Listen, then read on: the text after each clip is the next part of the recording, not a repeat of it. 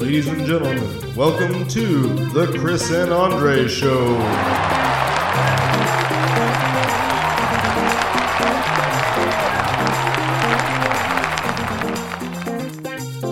Hello, everybody. This is Chris and Andre, the Chris and Andre Show, and welcome to episode 11 or 13 or 14. 11. No, you're right. Yep. All right, I got it right this week. Yeah, So. Look at that. Hey, we're getting better every week. That's our goal, right? Get a little bit better. All right, so we're going to get right into it. So It's time for politics. what our president has done over the last month is completely unacceptable. It's like 20 times worse than, Bush in his last 6 months of office. Yeah. So, For what that's worth. I mean, when I saw maybe the last 18 months of Bush in office, it was like he'd just given up. So, Yeah. The guy had been beaten up, beaten down, and it was sad to see the president of a country just, put his tail between his legs and call it a day. So whether you agree on the policies or politics, that's not the point. The issue is the fact that, it's just while you're driving the car and you took your hands off the wheel. So Big time. Yeah. Well, I don't see. I know I sent you some stuff and about where we are as a country, like as far as the Bernie or the left or the what do you call it? The progressive movement? Yeah, I think you've deemed it the progressive movement at this point. Yeah, and I'm not so much against progressive ideas. What I am against is a false narrative. Tetchy and I got into a fight about Medicare for all in a roundabout way. It was kind of weird. I was like, I totally want and believe, I think most rational people would say that we need to reform our healthcare system. What I don't agree with is this idea that you can just do it all in one day. And her point was the Affordable Care Act. And I'm like, hey, I totally don't disagree with you. Like, I think the Affordable Care Act was a big step, but I don't think it was effective because the law was written to where it could be dismantled. So, and that was my point. It's like, yeah, I'm not, whether I agree with how it got implemented or not, it's irregardless. What I don't think was helpful in the long run is the fact the law could be rewritten or parts of it dismantled. And that was unfair to, that system to see if it could work. And that was unfair to the people that depend on the Affordable Care Act. And I just think that's the travesty. It's like, yeah, so no, it wasn't good because you could dismantle it. And that's what bothers me. Yeah. So yeah, I don't know, man. And I feel like, I actually am pulling back from Twitter because one thing I'm noticing is that, you pick a side and everybody's pissed about something. So, I mean, you're not wrong. And it's frustrating to me because it's just like, that's, like, why? Why do we have to be so pissed off? And there are things where it's like, I understand people being pissed off about, like human rights issues and stuff like that. But even then, I don't know. I go back and forth because it's like part of me wants to say like, well, there's a better way. But then it's like, I mean, I'm not getting off my ass and doing anything about it. So who am I to really judge?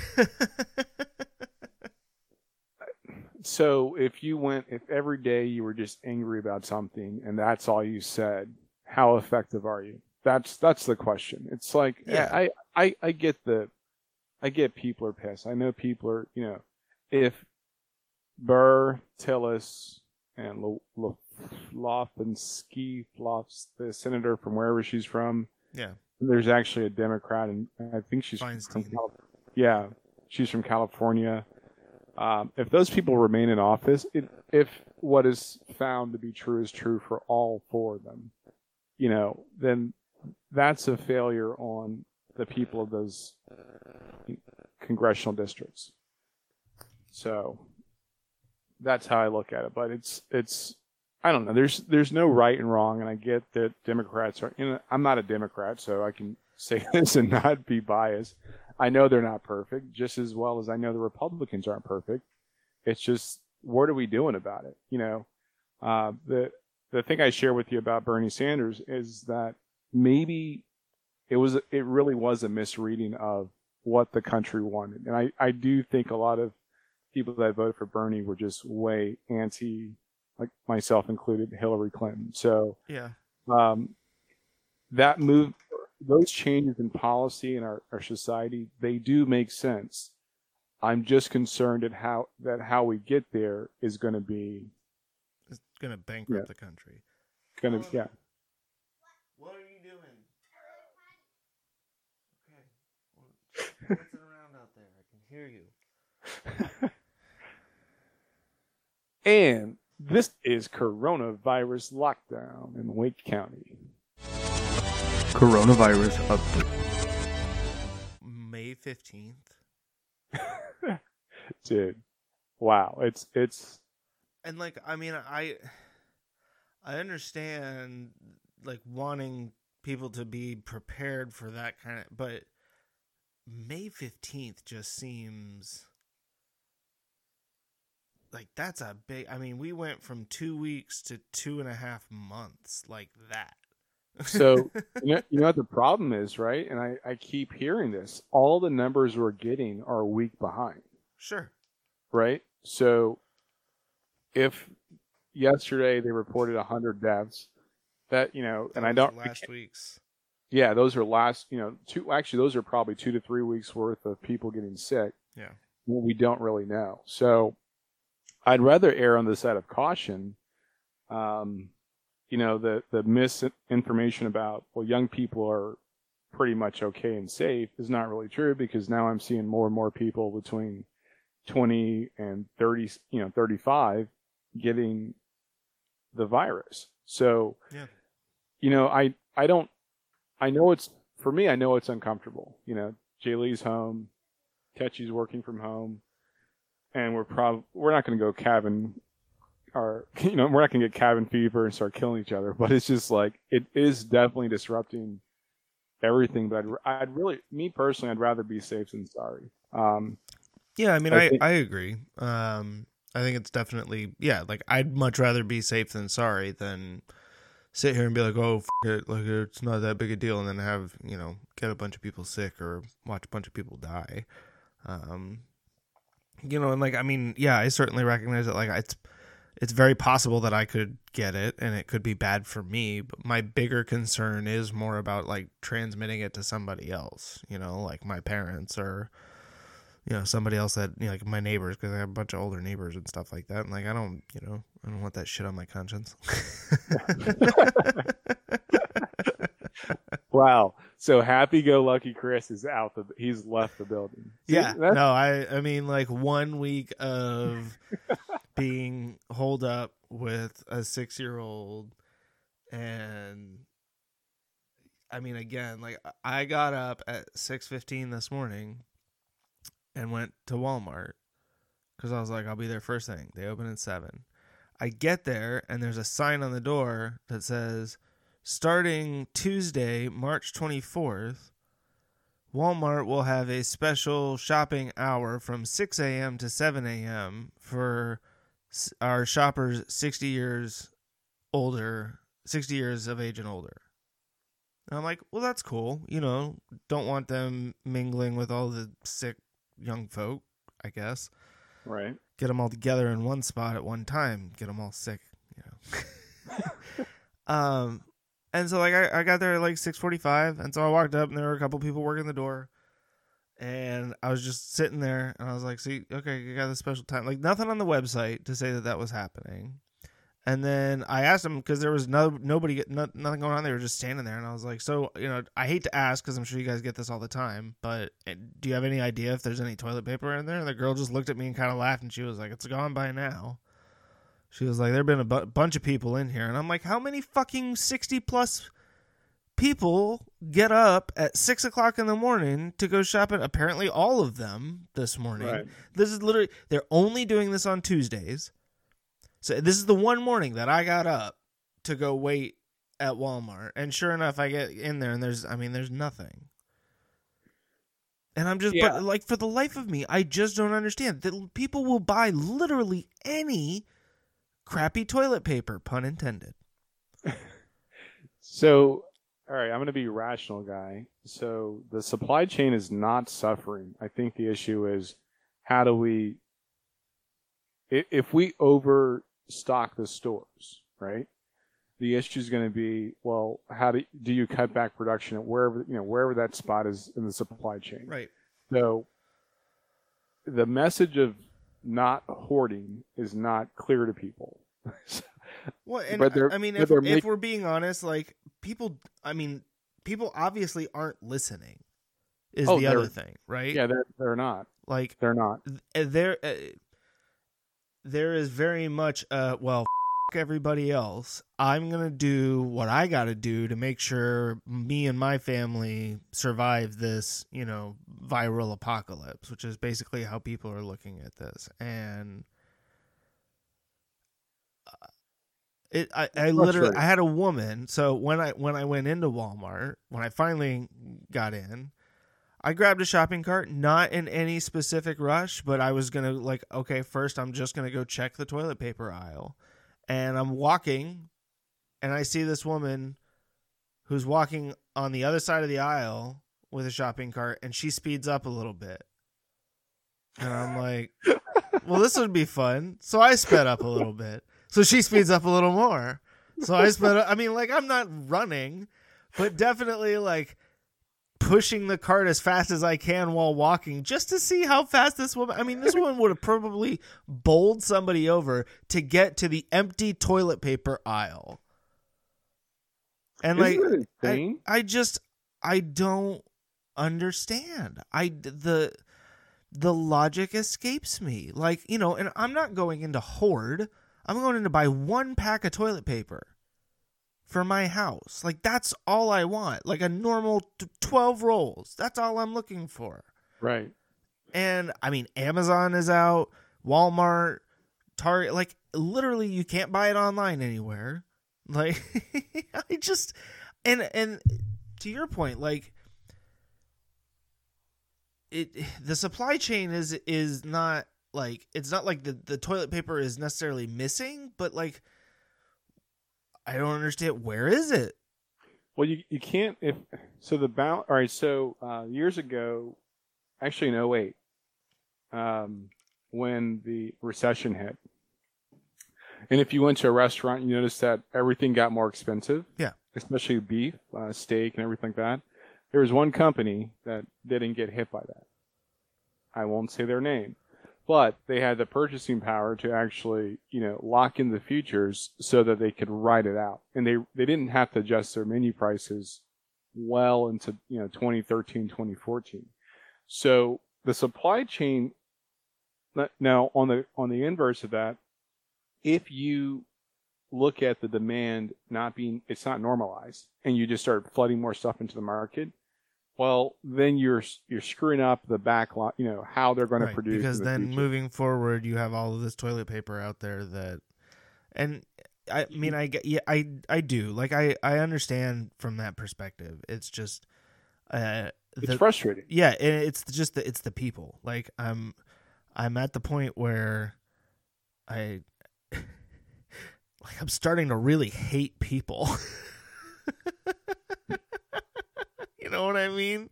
The more time I'm forced to spend outside of my home during this pandemic, the more I just am driving right now. Mm-hmm. I'd go to Chapel Hill on Sunday, and I didn't even realize, just keeping up with the flow of traffic, I'm doing 92 on 40. Because that's how fast everybody else is going. It's basically Wild West out there. We're well, the cop's got more important things to worry about than pulling me over for a speeding ticket. All I got to do is cough in his face and he'll get out of my way. That is crazy. That has been... That makes no sense. So I've always thought that people at the end of the day, if you leave them to their own devices, they're all selfish. And I can't be surprised when people do stupid things or I'm fooling myself. Yeah. And that is not a cynical view. That is just when the rubber meets the road, you gotta just understand that people are going, even the nicest person you know, I hate to say it, Chris, most people are going to do some crazy stuff like that. The lady that you saw in Walmart, yeah, I bet you on any given day outside of this time frame, yeah, she's super nice. I'm sure she is. or she thinks and believes she's super nice. And I just don't have I don't know. I just don't fool myself into thinking that people are going to do something different. And I'm not saying you are. Right. It just prevents me from going crazy in the midst of crazy. Following commercial break is brought to you by Helena. For all your interruption needs, trust the experts. Trust Helena. Hi, Helena. Hey, did you read your book? All of it. Okay. Do you remember the whole story? I can't. I didn't. Okay. Why don't you go read it again? Remember to sound out the words, okay? Nice Chris has left the building. This is the guy. This is what I actually love hanging out with you. When you stripped off that veneer of like, oh, everything's happy. No, it's not, Chris. Yes, it is. No, it's not. Yeah, I mean, yeah, this is what happens after like 6 years. After 6 years, like there's no level of trust there. Like I know better than to believe when I can literally over the headphones, like, and the sound of you and I having a conversation, I can hear just the breathy pant of her dancing and spinning around out there, and it's like, well, you're not reading if you're spinning around in circles, so. I find it hard to believe. Not to mention, she can be looking me dead in the eye, and I can talk to her for 10 seconds, and I'll be like, "What did I just say?" And she'll be like, I don't remember." Oh, it gets better, dude. It gets so much better. And by really better, you mean much, much worse. I would say more challenging because Jay Lee has a tendency to not hear when it's convenient. But lo and behold, if you whisper something that may or may not have had her name in it, and she wants to talk to you about it, she'll talk to you about it. I'm like, yo, you don't hear any other time, but now you hear perfectly. Yep. It's amazing. I know this time is stressful for people. I saw something on CNN, and because they probably have the most consistent national news right now during this epidemic or pandemic. Local news is doing a good job, so I don't want to discount those guys that are working like overtime. But apparently when we think about this pandemic, we don't think about people that actually have mental illnesses. Like a lady with OCD, she's like freaking out. She says, "So what happens when this passes and I'm stuck here?" And it kind of made me think that there are a lot of things that are happening right now that we're just so in our own loops that we don't remember that there's other people with real issues that, not saying this isn't, that we're not all connected by this, but we have to be more mindful and thoughtful about other people. And, it just made me feel like, wow, this is not a good deal, and then I'm concerned about the whole misinformation of, oh, and we're going to open up the country back in 2 weeks. No, we're not. Like, that is...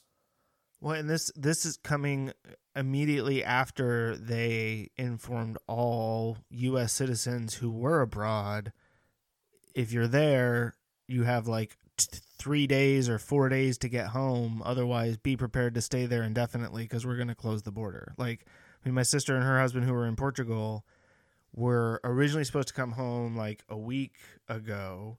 I think last Tuesday, a week ago today, and they decided like the weekend before, just looking at how things were going, that like we're not going to do that because the lines to get through like the viral screening at the airports and stuff are ridiculous. Like people are waiting hours, and we don't want to go through that if we don't have to. Like we'll stay here as long as we can. And then they got the notification that they were going to close everything down, and so they immediately scrambled and were able to fortunately find a last minute flight home, and they said that they didn't have any issues getting through or anything like that. But now they're self-quarantining up in Philadelphia, where Stefan's mom lives. But yeah, and then it's like they come home, and then Trump's like, "Well, we're going to open things back up in 2 weeks," and it's like,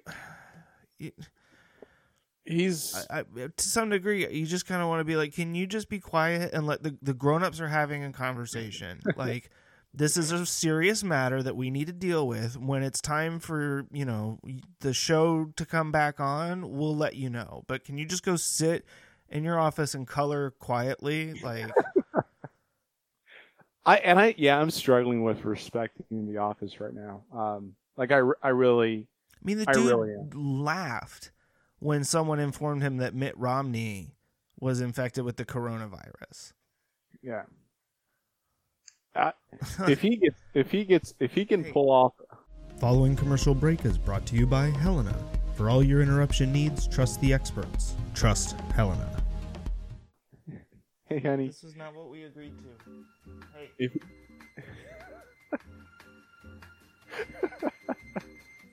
I'm not laughing at you, dude. I swear I'm not. But I'm totally laughing at you, like right now.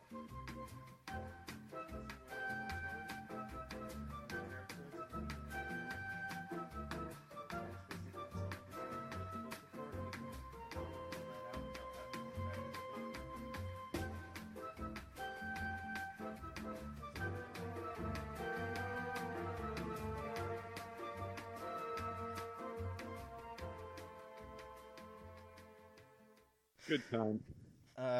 So what were we talking about?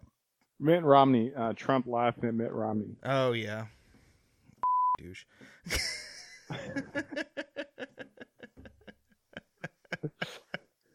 It does. Yeah, it's a tough time, man.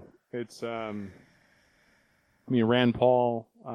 There's a few people, and it's like I'm actually kind of irritated with the stimulus package where they're trying to. This is what I've said before. Like, I know I've said this.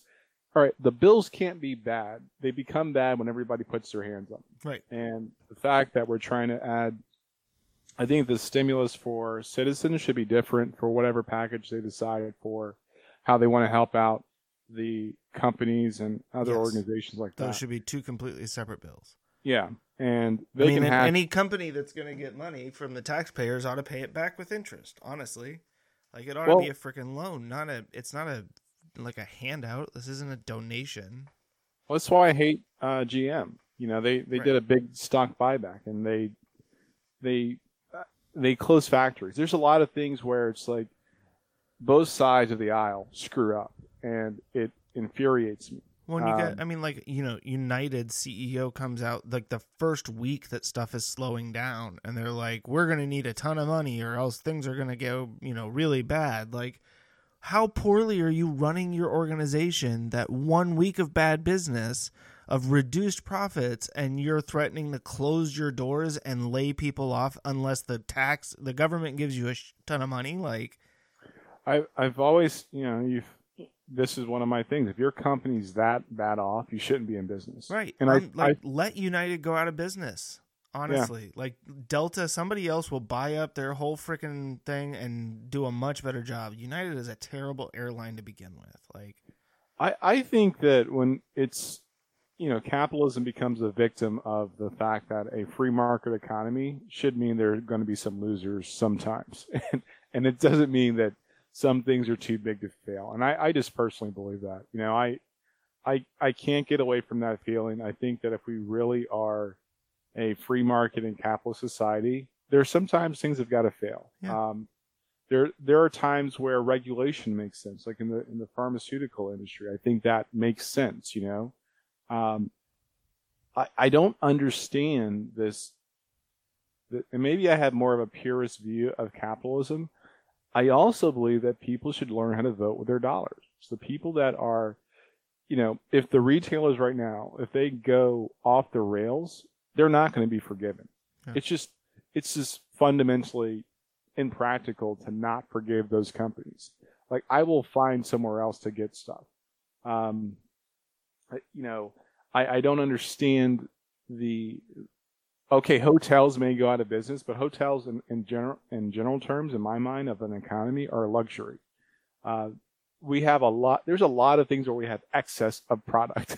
Yeah. Hotels, planes. It's like, do we need all of these?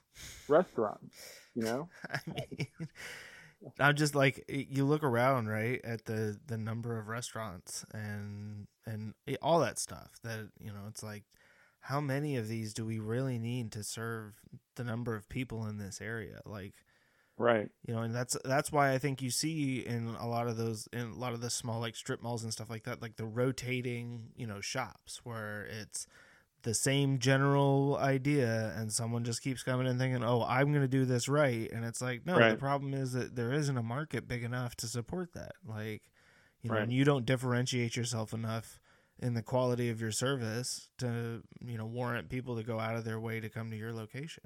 Like, I did a market quest some years ago, and the market I was in charge of, once we did the analysis, it was an anomaly because for every location I had, there was a competitor within 2.5 miles. That is completely abnormal. like it's typically 5 to 10 miles, you know, there in that radius. But there was a competitor every every location I had. There were multiple competitors within 2.5 miles. And I'm, again, not trying to be a hypocrite, but I don't think you should bail companies out, but I do think you should let them, you know, if they're strong, if their balance sheet is strong enough to survive, then they should survive. Yeah. If not, you gotta let them fall. Now, where I don't want to be hypocritical is that retail employs 60 to 70% of our economy. I mean, our employees in the country. And you can look at whatever shade of retail you want to, restaurants, hotels, blah, blah, blah. Something along those lines, customer facing or those hourly jobs in some level, 60% of the employees in the United States. So you have to pick and choose. If I was to bail out anybody, I'd bail out like a mom and pop grocer or right. Because that's going to be the biggest impact and save the most jobs as opposed to an airline. Now, granted, they have a lot of people, but they make a crap ton of money. Well, and they have a ridiculous amount of assets that they can leverage for, you know, a business loan. Like, there are, you know, things in place, processes and everything in place for those companies to go out and get the money that they need without having to take any money from the government. I mean, that's why I've always that's one thing that made me love Ford, even though sometimes they have, you know, crappy products every now and then. But during the bailout, they didn't take money, and that you gotta respect that. They have closed the least amount of factories as opposed to, when they closed factories because they had to during the recession. So there's, I don't know.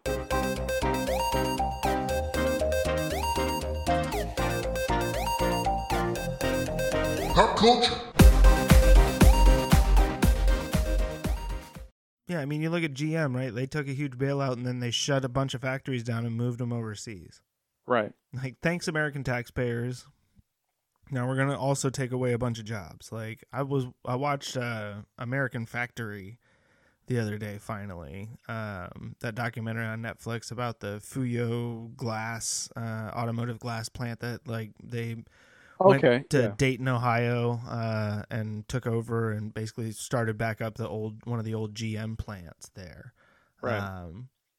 It's a weird documentary. I mean, I watched a little bit of the story of, like, the making of afterwards, and they were kind of explaining how they didn't go in with a plan to tell any specific story. It was just to document, like, what was going on with the workers there, which I guess made a little bit more sense. The way that the trailer was cut together made it look like there was more of a specific story, I think, to be told, so I was a little confused. But yeah, I mean, and you just look at what all those people went through, you know, and I think part of, you know, the issue, and we talked about this a little bit last time, is that, you know, like with the unions and everything in place for the auto workers had driven up the cost of labor so much that it just became impractical from a financial standpoint in GM's mind to remain here in the United States in terms of manufacturing. Right. And basically every single one of those employees that used to work at the GM factory that came back to work at the glass factory, used to be near six figures a year, and we're now coming back at $30,000-$40,000 a year salaries. Well, when you think about it, and I'm not anti-union. No, and I'm not either. I think I am. So let me take that back. If you're smart as a company and you pay your employees fairly, you're good. You're right. Golden. And I think a union is a failure to be able to communicate and address the needs of your employees. Period. No other thing. Hi, Helena. Following commercial break is brought to you by Helena. For all your interruption needs, trust the experts. Trust Helena. And that's the smallest one. What's the next?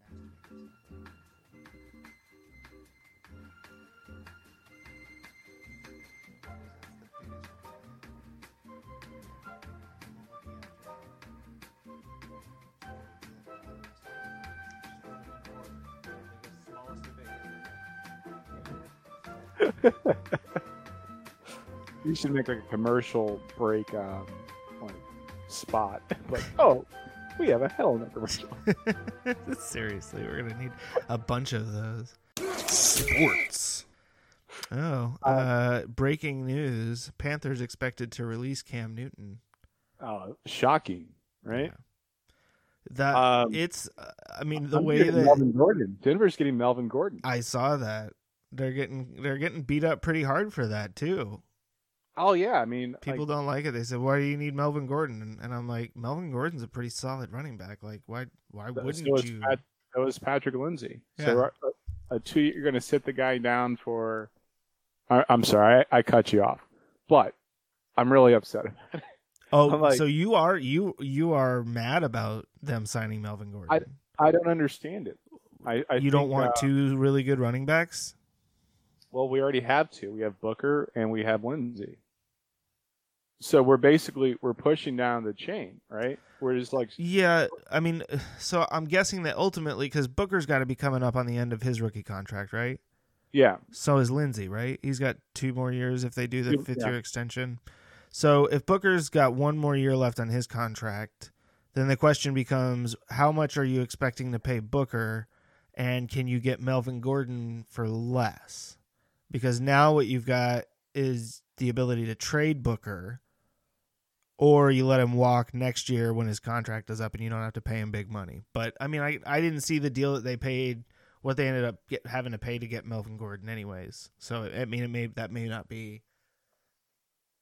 It doesn't. It's short-sighted. I think a lot of the trades that are happening right now are short-sighted. I'm happy for Phillip Rivers. Yeah. Doesn't help you the season after. No, not at all. But you also saw that they're keeping Jacoby Brissett.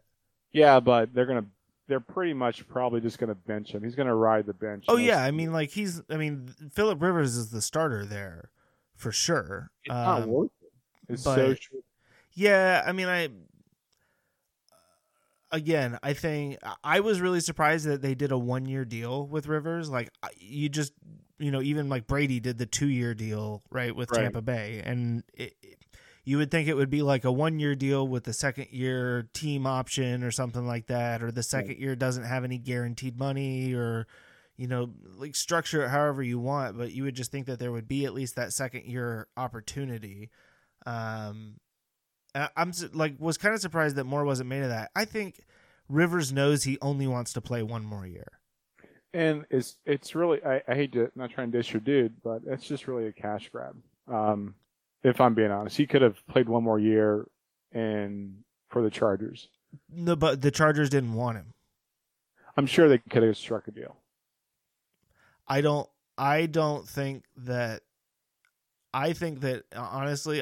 that him and Anthony Lynn got along all that well. Okay. I think last year was because he had cut down on the turnovers, they got along okay, and then I think this year when things went south early, that I think that there was a bigger rift between the two of them than either of them led. I mean, because I think they're both, professionals, but I think Lynn got frustrated with the number of turnovers because that's a big, sticking point. And I mean, I get it. If I were an NFL coach, turnovers would absolutely be one of my big sticking points. But a lot of the picks that he threw were within like the last 5 minutes of games where they're trailing and he's trying to come back. And it's like, I mean, some of them were bad throws. I'm not going to lie, but I think it'll be interesting. I think I think I said to you that despite Jim Irsay's, negative qualities, the Colts are a pretty well-run organization over the last 20 years. And so I'm happy, if nothing else, for Phillip that he gets to experience playing for a good organization and for actual fans. Like that, like he gets to play in front of a home crowd for the first time in his entire NFL career. Yeah.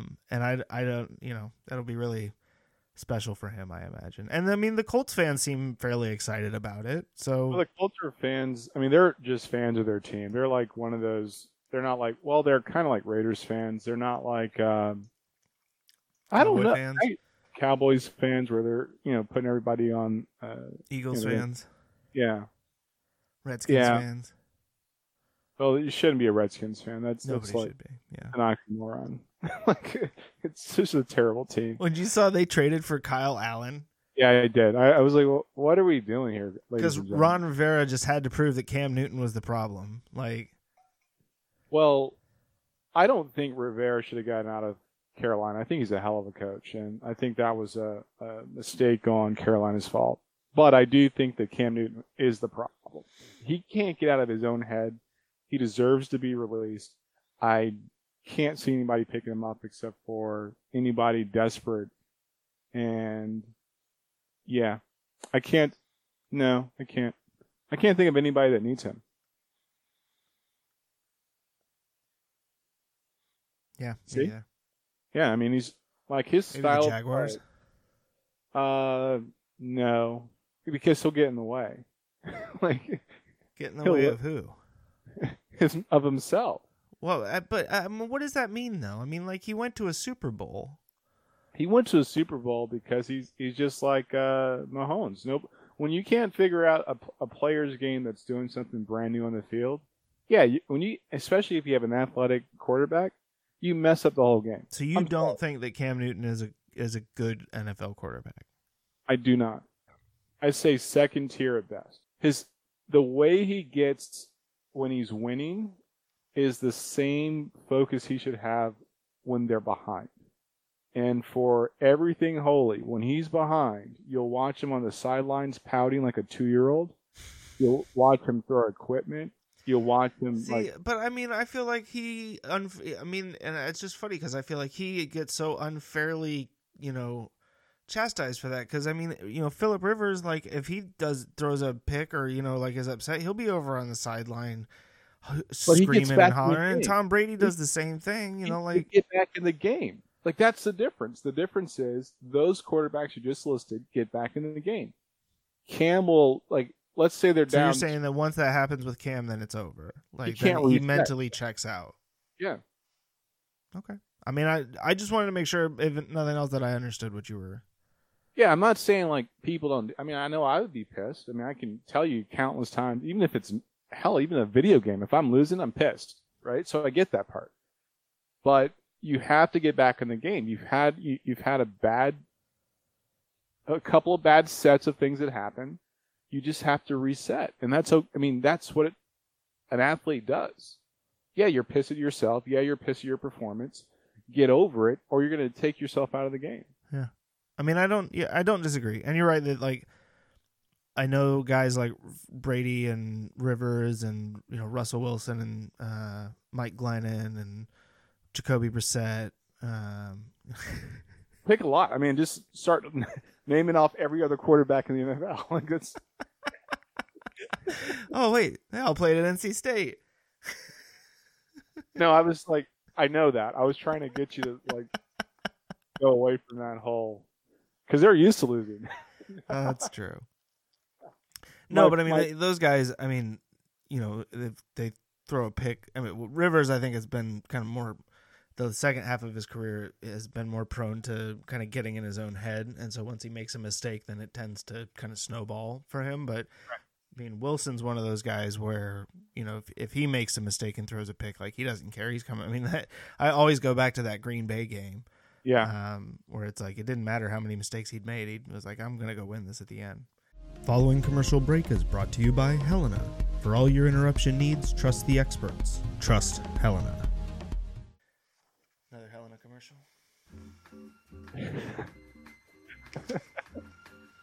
This brief pause in our podcast is brought to you by the letter H for Helena. Nicely done. Got them all right. Way to go. You want A+? Have to make sure I grade her homework. All right.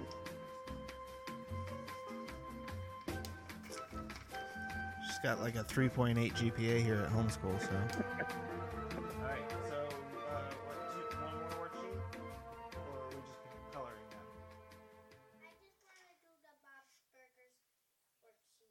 the Bob's Burgers worksheet. Color the Bob's Burgers worksheet. That's right. I let my 6-year-old watch Bob's Burgers. There you go. Hashtag weird parenting. Yeah.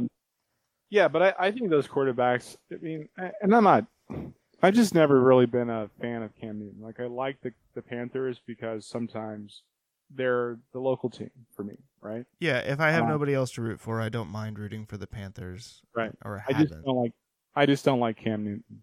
Like, I don't know, man. I guess, like,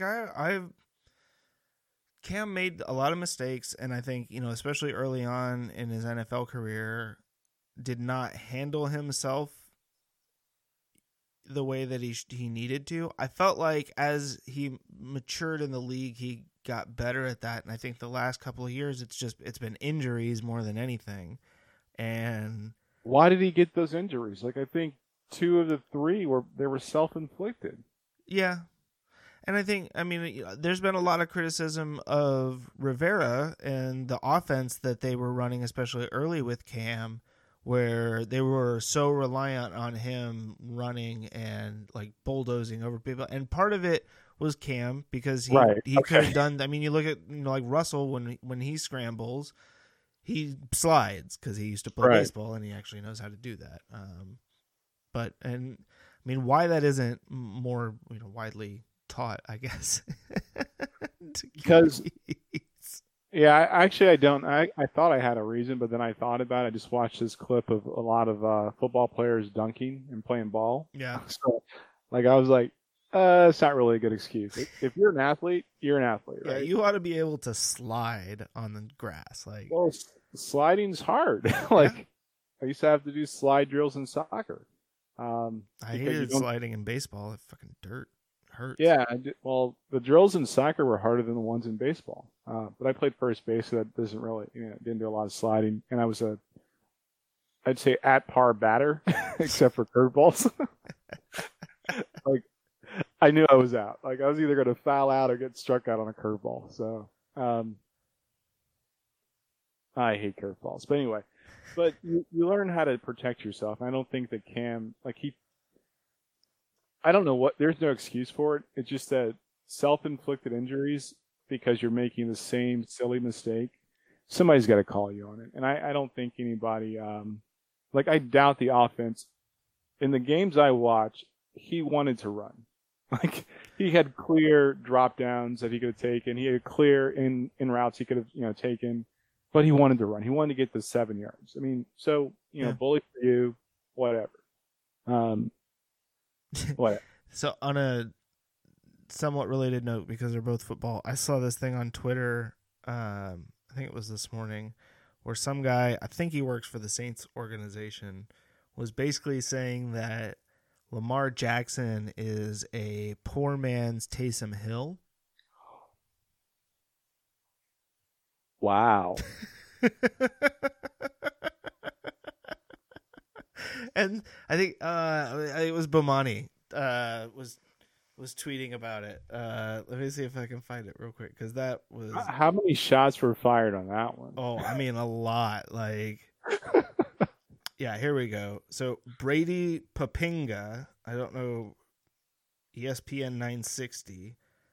Maybe he doesn't work for them, but here, let's see. Brady Papinga played for the Packers. He was a Super Bowl champ.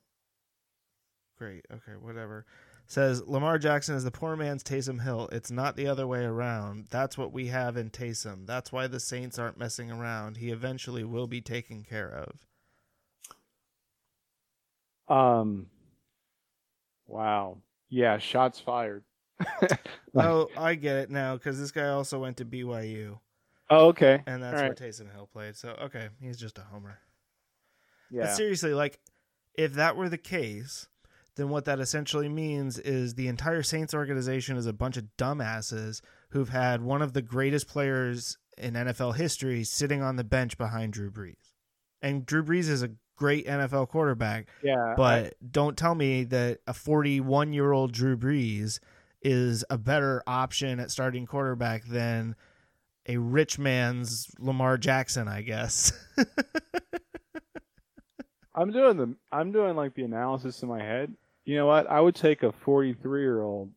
That guy's got one of the best arms in history. I mean, right? But you get what I'm saying, right? Like, I'm saying it's like if you feel like he still has that distance left to go, you're going to sit on the bench unless you're a superstar. This kid's obviously not a superstar. Right, and that's the point, is that if this guy was as good as the Saints and the people around that organization want everybody else in the NFL to believe that he is, then why is he still sitting? Like, somebody else would have come in and said, I'll give you X amount. I'll give you, here's a first-round pick for this guy. But there's no way that the Saints are the only team out there. And what was it at the beginning of last year when Drew Brees got injured, who was it that was playing the starting quarterback position? It wasn't Taysom Hill. Right. It was Teddy Bridgewater.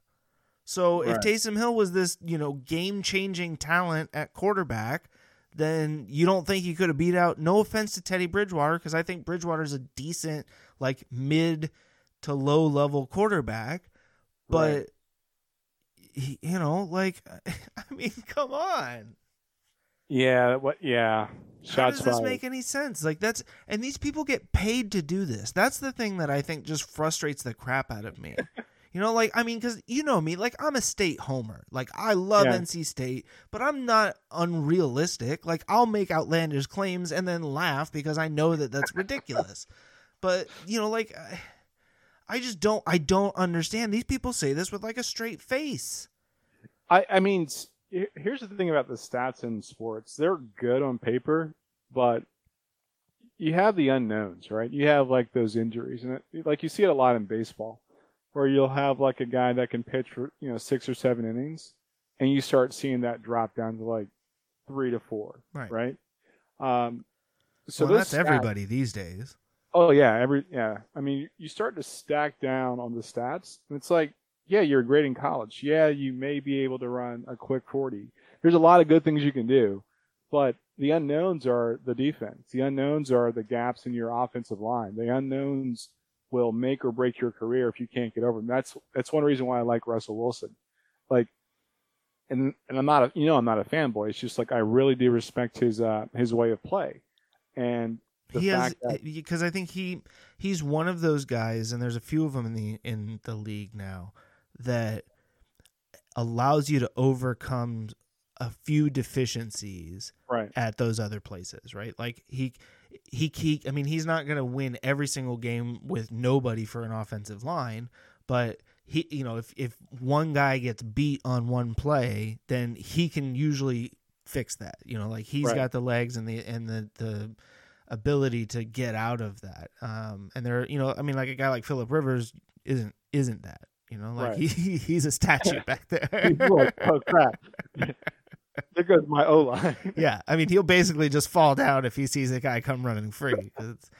Yeah, so those unknowns will ruin your stats. And it's just like, it's not about especially in football, it's not about the incompletions. It's about the fact that you're taking less throws because you can't get a throw off. And it's, I don't know. Show me on the field. Like, show me in a game where you you as the individual may have the ability to do these things, but can you consistently do it? If you can't, then you just got to earn your way up. You know? And that's one of those things I think, like, sometimes in sports, like you said, like, stats are great when, you know, you're looking at paper, but there is something to, like, that the eye test, you know, like where you see something and recognize, like, the greatness of it, or the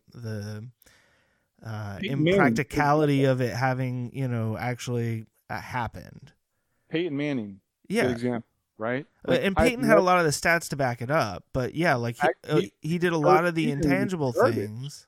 His first season, the first, but yeah, go ahead. So, yeah, when you look at a Peyton Manning who can actually look at and I, again, Broncos fan, and I was on the fence when he came to Denver, but I'm like, all right, if he does what he could do like any other time, where he's able to read a defense and get all these hot routes like sorted out, or all that, if he can do all that, that'll be awesome. The first season was garbage.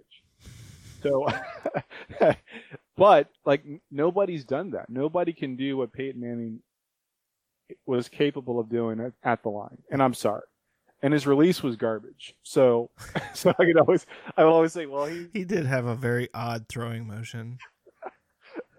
But it was also very compact, which allowed, I mean, it, you know, like, because you get, and that's really the thing with some of the guys, I think, you know, where they've talked about guys that are like 6'7" and taller playing quarterback, is that because you're that much bigger, your arms longer, that wind up and delivery motion is just that much more elongated. And in a sport like the NFL, where every 100th of a second makes the difference between getting a playoff and not, right? You know, like that difference between, you know, an inch or so in terms of the length of your arm can be a big difference. And that's where I think guys like Russell Wilson and Drew Brees, because they're smaller, you know, in stature, that maybe that is part of what gives them an advantage. Both those guys have like lightning quick releases if you watch them. I would also make the argument that the taller quarterbacks have an unfair advantage because they can see. They can see over the line. See, but I think that's only an advantage to a certain degree. Once you get the path of the receiver or the tight end, like, you're golden. Well, and that's what I think. Like, you see guys like Brees and Wilson, where it's not even about necessarily seeing a guy open, but seeing the rest of the field and knowing, like, oh, I can't see this guy, but based on where everybody else is, I know I can throw to this window where he ought to be running free. Like, I think that's part of what you've seen in like the evolution of the NFL offenses, is more like the schemed up specifically to be like, okay, against this defense, this is the guy who's gonna be open, right? Well, look at Roethlisberger. Like, his ability to see the path has made him allowed him to make some pretty awesome throws. And yes. Like, and that's where I think, like, especially early on, right? Where, you know, early on in your career, the height is definitely an advantage. But I think shorter guys that are able to play long enough, you know, gain the knowledge where they overcome that deficiency. Well, okay, that's fair. Was more my point. Yeah, I'll give you that. I agree. I see that. Maybe we should do a top 20, because there's like probably QBs over history. Oh, Tom Brady, number 1. Everybody knows it. Phillip Rivers, number 2. Wow, you're just like you're baiting. Tied with Russell Wilson. It's time for a good old-fashioned debate. What you just said is one of the most insanely idiotic things I have ever heard. Everyone in this room is now dumber for having listened to it. So I have a question. Yeah. So last week we talked about help me understand this legalizing marijuana thing. Yeah. Like, help me understand why that's important. Because I want to preface it with this. I think we should decriminalize it. And that's probably the only thing I really care about. Which has been done in I think the bulk of the states at this point. I think over 50% of the United States have now decriminalized marijuana. But it also that kind of varies in terms of what that means from state to state, right? And even from county to county or city to city, because it ultimately depends on what the direction of the individual law enforcement units is in terms of that type of policing, right? Like, Right. I have a buddy who was a neighbor of mine growing up, and he works for the Sacramento Police Department, and had spent a lot of time, working in the city and stuff like that.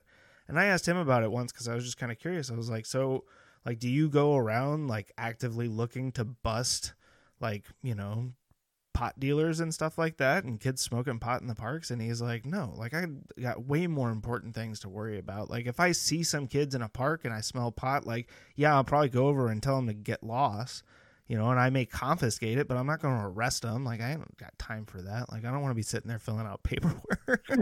And so, I think in some of those areas, right, and, that, especially when he was there, like, in the part of Sacramento that he was working wasn't great. Like, there were way more important things for him to be focused on. But I think you look at, like, an area like here, in Cary, North Carolina, the Cary cops have nothing better to do. And there's a bunch of, high school kids with a lot of disposable income. So, yeah, they're going to go buy weed and they're going to, drive around and smoke it in their BMWs, I guess. Like, and so I think in that environment, like, you see a lot more vigilant policing. So I think that I want you to, all right, so what I want you to do is give me your take on it, because my view is pretty narrow, right? I think it should be decriminalized, like you said. At best, what about for medicinal purposes? I personally don't see the value, if I'm being honest. Like, I just don't buy that argument. Unless it's prescribed from a doctor, or everybody's like, oh, this is my medicinal marijuana. Well, like, but that's what I'm like. If there was a legitimate doctor that, like, would you have an issue with people using it in a legitimate way for medicinal purposes? Or do you not believe that there are any medicinal purposes of cannabis? So I've heard the benefits for glaucoma. That's the only thing I've really heard, and yeah, I just don't understand. So, okay, so let me get my points out because I'm going to forget them all. So I do think, like, if there's a legit reason and there's, like, some type of validation that that's actually true, okay. So let's decriminalize. Let's look at medicinal usage where it makes sense. But what I always get stuck on is that we see this, and we see medicinal, or we see marijuana use, or weed in general, as a way to be an economic tool, right? Mm-hmm. And I don't necessarily agree with that. I just think that's, like, so something that has been criminal activity that's not going to go away. You're saying now we can use that to bolster our economy. And it's like, no.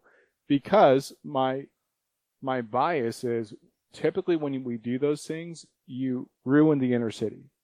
And I have a feeling that we're trying to legalize it based on a suburban view, where some people may just use it recreationally. Oh, definitely. I mean, the push for marijuana legalization is 100%, I think, coming from the suburbs. Like, I don't think there's that many people in the, inner city that are concerned with marijuana legalization. Like, right. I'm not. Yeah. I mean, it's I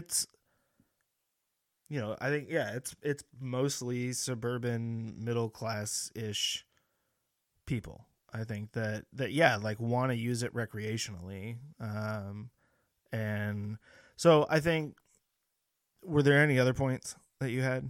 Yeah, and I'm concerned that we don't have enough, like, not that we need data to support this, but what I've seen and what I've researched, it just I'm very confused. So the number of people under the influence, car accidents and car deaths has skyrocketed in places with legalized marijuana.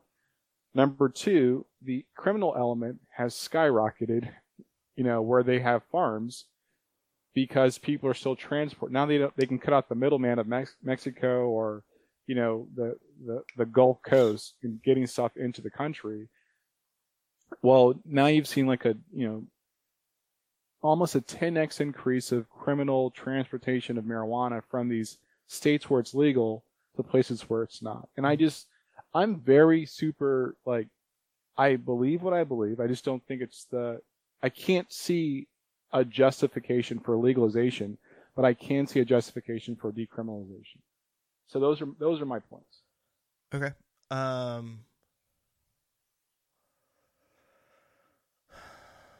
Which one do I want to start with? Let me start by saying I understand, where you're coming from with that. Personally, I am not opposed to marijuana legalization, but I'm also not and this is probably just more my personality in general. I'm not beating down the doors being legalize weed, everybody get high. Right. I think there's a couple of issues. One, there is a certain stigma that's been associated with marijuana use since the early 1900s that hasn't gone away, and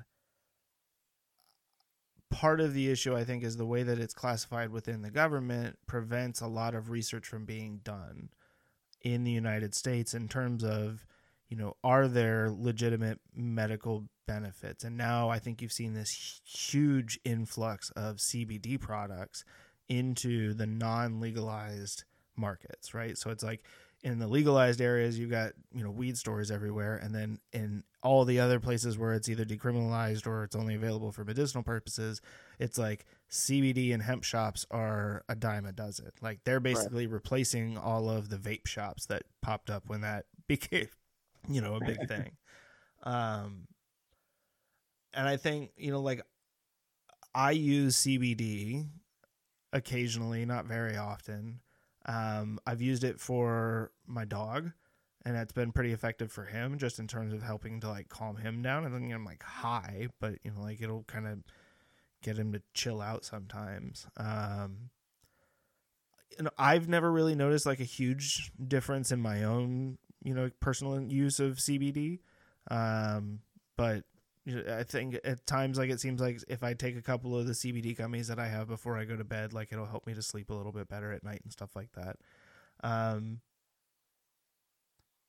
I think, you've seen a lot of the negative side effects of the legalization in Colorado recently, where the homelessness and the homeless rate has just skyrocketed there. Property values are going through the roof. They completely renovated and gentrified the entire downtown area where all of these people were living. Right. And so now, you can't go onto the 16th Street Mall without seeing probably 20 to 30 homeless people within a couple of blocks, depending on where you are. And that, I think that's one of those things where, we've talked about there's a way to do things, right? And I think if you want to look at decriminalization and taking steps towards legalization, I think in a lot of cases what's happened is people are just jumping the gun, and it's no, just go full bore. Next week we're going to start making it legal to sell weed in Colorado. And, here's a couple of rules that we slapped together because we figured we had to have something in place that we could call regulation. Right. And you guys will figure it out from there. Right. And without taking into account, okay, well, yeah, if you have this huge influx of money, what is that going to do to this area? I think you talked about the criminal element, which I think you've seen a lot of on the West Coast, right? Because of its connection with Mexico. And I think a lot of the cartels had, set up networks and all that sort of stuff all along the West Coast. They were doing, illegal grows out in the countryside and in state parks and stuff like that. Right. I think, part of the issue there is twofold. One, I think part of it comes back to an issue we've discussed before, which is states' rights versus federal, governance. And because the federal government has classified marijuana as I think it's a class 1 substance, so it's on the same level as cocaine and heroin and all that stuff. Basically any money that is associated with that can't go into is a drug bank. money, so it can't go into a bank. So all of these places are cash only places, which means that yeah, like they are huge targets for people to rob them, or for the cartels to come in and basically extort them for money. Or you probably in a lot of cases have cartels that are essentially funding legal grow operations in some of these areas, and then what they're doing, like you said, is they're funneling huge portions of that. And I think you've seen that in a lot of the areas that are near those legalized states, and even the ones that aren't that close to it, where there's a huge flood of products coming from the states where that stuff is legalized, like North Carolina, into states like North Carolina and elsewhere. Yeah, absolutely. And so I think, in some people's mind, they kind of look at legalization as like, well, everybody's basically doing it anyways, so we might as well make some money off of it. I look at marijuana use as being much more akin to alcohol and tobacco use than I do heroin or cocaine. Okay. Personally, like I don't know.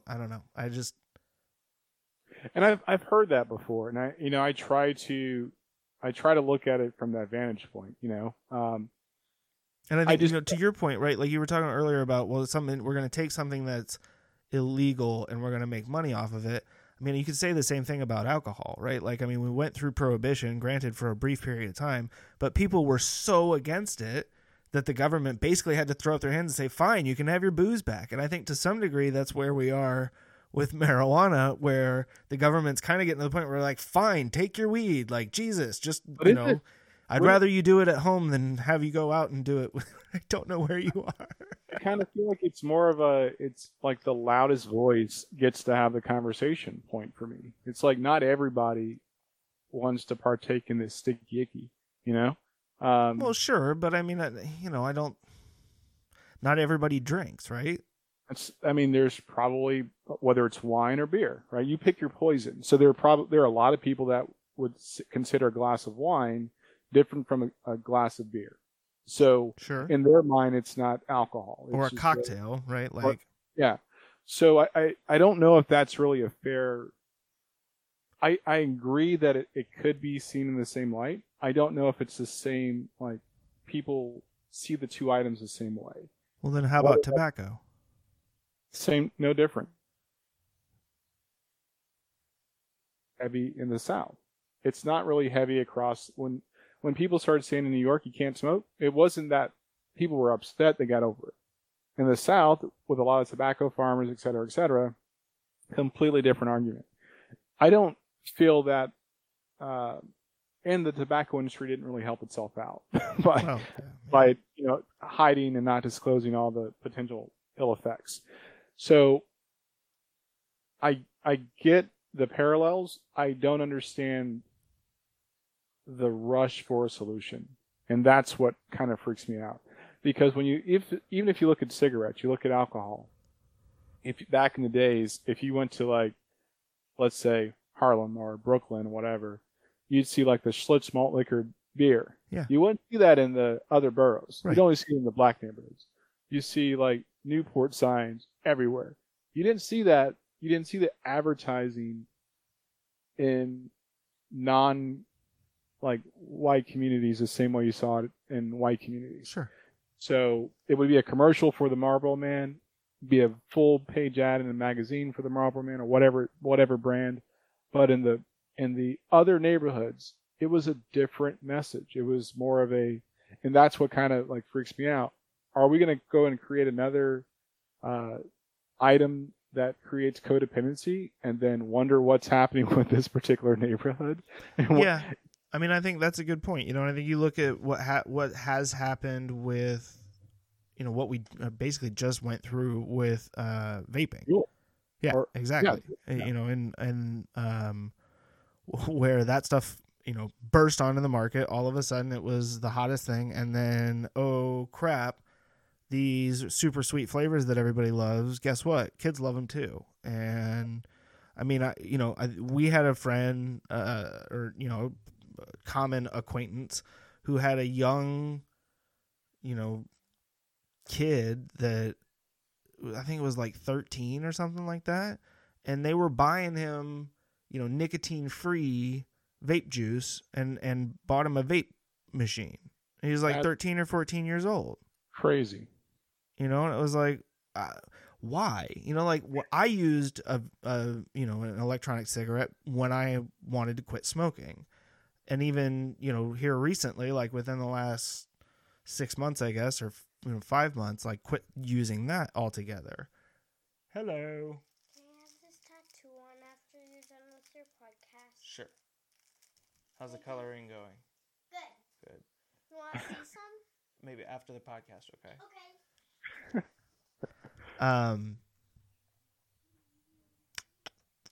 What was Yeah, I so that's tonight. You quit using quit vape. Right. And I quit vaping because, in part, it was kind of coincidental. Like, I had been wanting to quit anyways, and then all of the news started coming out. My doctor said something recently because I told him I quit, and he was like, oh, it probably wasn't that hard with all the news that came out about those things. And I was like, yeah, honestly, like, I'd been using mine for years, and I'd never had any issues, so I wasn't really worried because I'm not a dumbass who just goes out and buys this stuff from a freaking gas station, like... I'm sorry. Like, it's just some people I don't. Even that news was like it was baited. It was people with they were doing the cannabis. Yeah, it was the THC ones that they were buying, on the black market, and people, were putting a whole bunch of crap in those because and that's the thing again where, it's like the freaking all this news about, oh my God, go get toilet paper, like, you should. There's a responsibility, I think, to some degree, right, in the news and the way that this stuff is reported, but so much of that goes out the window when the goal is not to inform, but the goal is to make money, or the goal is to drive viewership, and that's where I struggle sometimes with the relationship between capitalism and certain elements of society. Capitalism and healthcare to me don't seem like an area where people should be profiting off of other people's illnesses, ultimately. Totally agree. And I think we've created or found ourselves in a system where the most beneficial thing for everyone in that system, other than the patients, is to have people who are chronically ill with something who require constant treatment and constant medication because it's a source of income, right? I mean, it's no different than,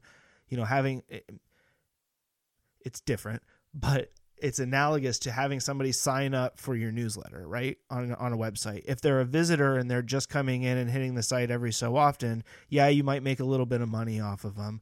But if you're able to reach out and touch them, every week with an offer, you're much more likely to engage them. It's the same thing with people coming into the hospital, right? Like, or people going shopping at the store, right? Like Walmart got me today where toilet paper's out. So I walk into Walmart to go buy toilet paper. There's no toilet paper. What do I walk out with? The stuff that I needed plus a Dwight Funko bobblehead doll because I saw it and I was like, oh, it's $10. I got to buy that.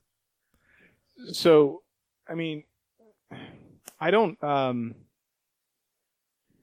disagree. I'm kind of concerned about the after effects of let's legalize. And there's not really, aside from the convenience of not getting arrested for smoking weed, I can't think of a benefit. It's like... Well, so I would say, one other element that has kind of intrigued me about it is there are areas throughout the country where a considerable amount of money is spent policing and incarcerating people for marijuana offenses. Okay, decriminalize. Huh? Just decriminalize it. Well, right, but that's where I think, again, right, decriminalization ultimately means different things. And so all right, so you've heard about Canada, right? Yeah. And I do know where Canada is. It's our neighbors to the north, eh? Yeah. Those guys. So my question would be, like, the government tried to become the dispenser for the entire country, right? And they're bankrupt or they're losing money. Yeah, right. I don't think the government should be in charge of dispensing marijuana. I mean, I hate the ABC store model that we have here in North Carolina. Like, I think that's absolutely ridiculous that you have to go to a government sanctioned county store to buy liquor. Like, I mean, California has no problem. Like every other state in the New York. No issue selling liquor in freaking, convenience stores. Like, and that's a Southern thing. Like, that's how they got over the whole prohibition thing. So right. that's, states' rights. And then it's like, okay, well, I can choose to go to another state if that really bothers me. Right. If it was that big of a deal, yes. Like, absolutely. And, I think come back southern of the border. And then you have the people that in Florida, not Florida, California, and I want to say Denver, where they're acting as California, where they repurpose a bunch of orchards to grow weed. Yeah. And they've overproduced it. Sure. So the demand is never, so I think for me, it kind of concerns me that, are we just listening to people that are really loud and consistent about what they want, and it's not really a market for it? And we're going to make that, we're going to open up Pandora's box to see what happens. And so for me, it's like if the demand is not really there per se, well, actually it's not, because it's going to take, I saw one estimate, like 100 years to sell that much weed. So it's like, but see, that's where I really, like, I wonder to some degree, right? I know we talked a little bit about conspiracy theories last time. Maybe this is the conspiracy theorist in me coming out a little bit, but I would imagine that a large percentage of those legal grow operations in California, especially like the more corporate-y ones, are selling a lot of that stuff on the black market under the table. So what problem have we solved? Or they're actually growing it for a black market. Or that. But I think especially, right, like to your point, what you essentially have done is just relocated the source of this stuff from outside the country to inside the country. Right. And so, there's nothing that's really done when you go from state to state, in terms of like border patrol. Right. Not much really, unless you happen to be near the Mexican border. Even then, not really. So much. Yeah, even then, it's literally, two guys in a 26-foot Penske truck who are driving through the New Mexican desert. Are you both from the United States? Yes, sir. All right, have a good day. That was the extent of our border patrol crossing. Yeah. I was laughing with my uncle about it, and he was like, well, yeah, you guys don't fit the profile, and they're looking at how the truck's riding and, whether or not, if it's, you guys are driving, that's basically a brand new truck. He was like, they don't rent those to move people across the state. But yeah, I don't know. I think, again, we are very much of a similar opinion on this, where I think I am wholeheartedly for decriminalization. I think we need to reclassify it so that we can do more research to determine the true potential medicinal benefits before moving forward with that. I think in a lot of cases, there are people who have experienced or who have found relief from certain symptoms. It's not a cure, but yeah, because you're high. Well, yeah, but in a lot of cases with prescription pills, it's the same thing. You're just getting somebody high. You're numbing certain parts of the brain to prevent them from having to feel that. And in a lot of cases, those prescription medications have a ton of nasty side effects that you don't have when people are using marijuana. That we're aware of. In large part because we can't do the studies. And so I think that's where I think my push would be much more to let's reclassify it to something where we can actually do the research on it. Right now, there is one place in the United States, at the University of Mississippi, where they can grow legally marijuana for research purposes. And I believe it's also the only place where you can actually do the research in the United States, which is ridiculous. Like, I saw that on a documentary. They were talking about the budding legalized markets and budding. Yeah, I did a pun. And they were talking about the edibles, right? In specific, where the mixture or the amount of THC in the is often inconsistent. Sure. And what's the country, Denmark, where they actually have the cafes where. Well, it was Amsterdam. Amsterdam, yeah, okay, yeah. Amsterdam. So they're in the same boat we are, and people, and this is probably another frustration. We keep looking at other places saying, "Oh, Amsterdam's got to figure it out." Actually, that's not true, my friends, because Amsterdam is hardcore strict on their legalized, air quotes, like marijuana. Right. So it's like it's another instance of the United States wanting to take a shortcut to get what they want without actually doing the work to figure out, okay, what's the best thing. Right. And that's why I think, again, right, reclassifying and decriminalizing at the federal level just to basically set that bar for the states, and have that be kind of the new normal. And then allow the individual states, I think, at that point to determine, do you want to allow it for medicinal purposes? Do you want to allow it for recreational purposes? Ultimately, we're going to leave that up to you. And I like that route better because it's like the minimum wage argument. Right. It's time for politics. Wait, again? We don't have to wait for the federal government to set a minimum wage. No, we can push for that at the state. But again, I think, right, like the goal of the federal government minimum wage is more to set the low side of the bar. And it's been a long time since anybody's moved that bar.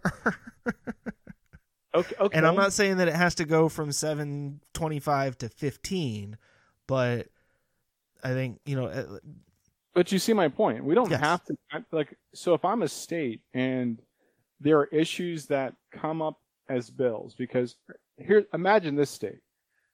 We, as citizens of a state, decide that we want our minimum wage to be $15 an hour. Mm-hmm. Okay. And we get, our representatives to get that bill created without all the other fluff that people add to bills. Didn't they do that in California? Yeah, well, I think so. In New York, I know that they've got higher minimum wages than the federal.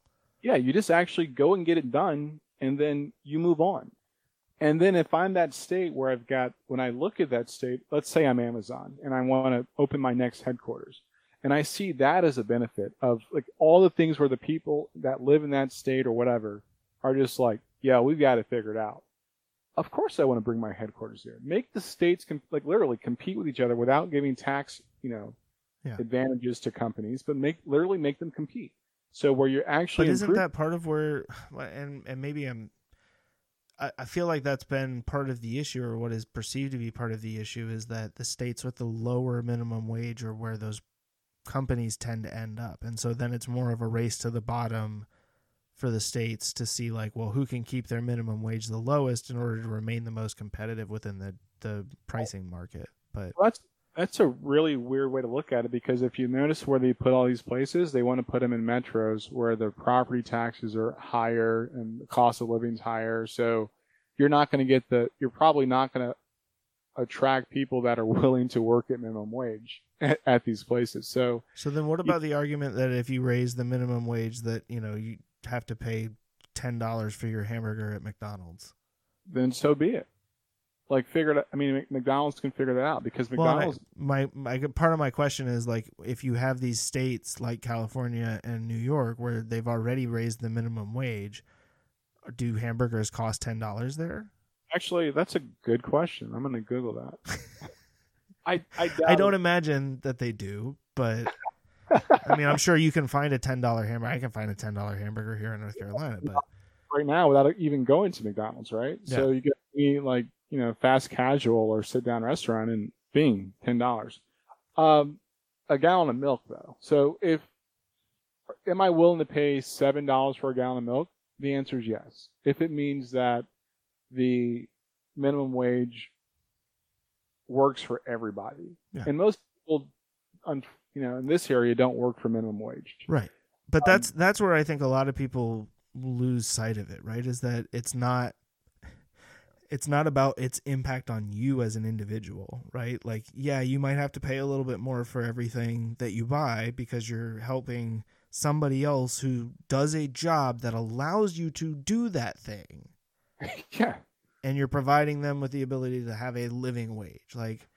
And that's where, I don't think the government needs to do that. We were talking about unions earlier, and I think, like, unions show up when you have organizations that get greedy and stop doing things that are in the best interest of the workers, right? And I think it's when that unwritten contract between employee and employer is broken that you ultimately end up with these pushes for unionization, because it feels like this is the only way that we're ever going to get them to listen to us, is if we all stand together and say, you either listen to us or we leave, which is essentially what a union, ultimately, that's the only leverage that they have, right? Is that we're going to walk out. And that's only going to hurt them for like a month. Well, right. And I think ultimately what you see, I mean, so, my dad grew up in Detroit in the, automotive boom of the 50s and 60s and 70s. And it had a lot of direct experience with the unions and everything. And he was not a big union guy, in large part because he felt like, guys who weren't working hard, it's kind of like tenure for a professor, right? You work a certain amount of time, or you get to a certain level within the union, and then you just kick up your feet and you don't give a shit, and you treat everybody else like shit, because what are they going to do? They can't get rid of you. Right. And so that was, they had all these rules and regulations where it's like, he was talking about how he was telling the story when I was out with him in Arizona, where, he would do test drives for the guys, the engineers, when they would develop the cars. And so they would do all the developing, and then they'd have these test drivers who would go out, do the driving, and then come back and report, well, this is what it felt like, and this and this. And the engineers hated it because they wanted to be the ones out driving to actually feel what it felt like, right? But they had to rely on somebody else to give that feedback to them. And so he became pretty popular with them because they'd go out and he'd pull over and he'd say, well, do you want to drive? And they go, well, I can't, I'm going to get in trouble with the union. And he's like, I don't give a shit. Like, come on, it's your car. You put this together, you drive. And he'd let them go drive, and then they'd swap seats and go back. And so it was like, all the engineers would whisper, well, if if you want to drive your car after you put it together, just go make sure you request Bob Smith. Like, it's just, like, that's the kind of stuff where I think unions ultimately can get in the way, right? Or can impede things that make a lot of sense, or that make more sense, because it's adding bureaucracy, right? But again, they exist for a reason, because ultimately they're designed to protect workers in situations where an organization is taking advantage of them. But I think the danger comes when we start this whole let's blanket every company's got to be a union, right? And I just think that everything's a union, right? Yeah. And I Tetchy said this the other day. She goes, "You hate Bernie Sanders." I said, "I don't hate the guy. I think I really do believe he's got some good points. There's merit to the things he says. What freaks me out is the potential for damage to how things currently work. And if nobody gets that especially during this lockdown, then you're a fool.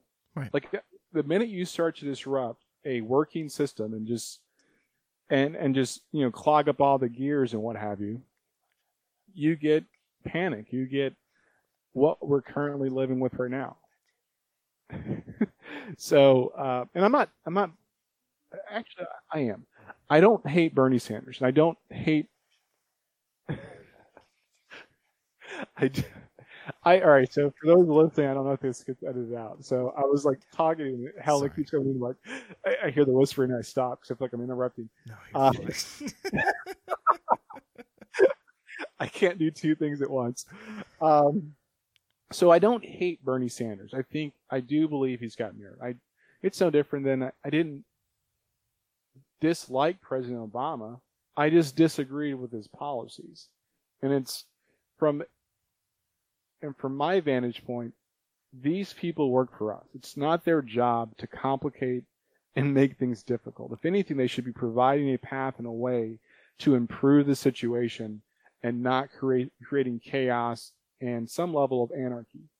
And currently, right now in our country, we are living in what happens when you don't actually have somebody driving the car. Yeah. And if anybody that thinks that, Bernie Sanders is the right answer, and I don't know how this is going to come off, but Poorly.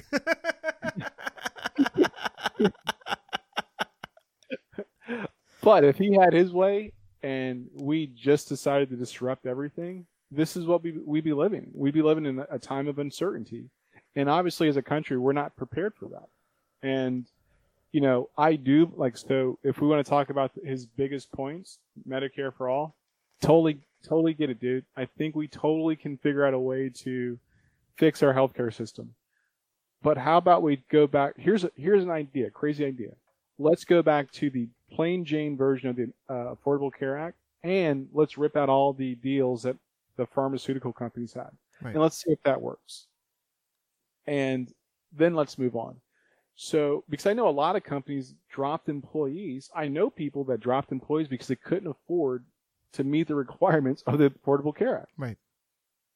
So that wasn't even in of itself perfect. I mean, there were places that started cutting back the number of hours that people worked to, you know, like 19 3/4, because anybody over 20 hours a week was required to be, you know, provided with health care.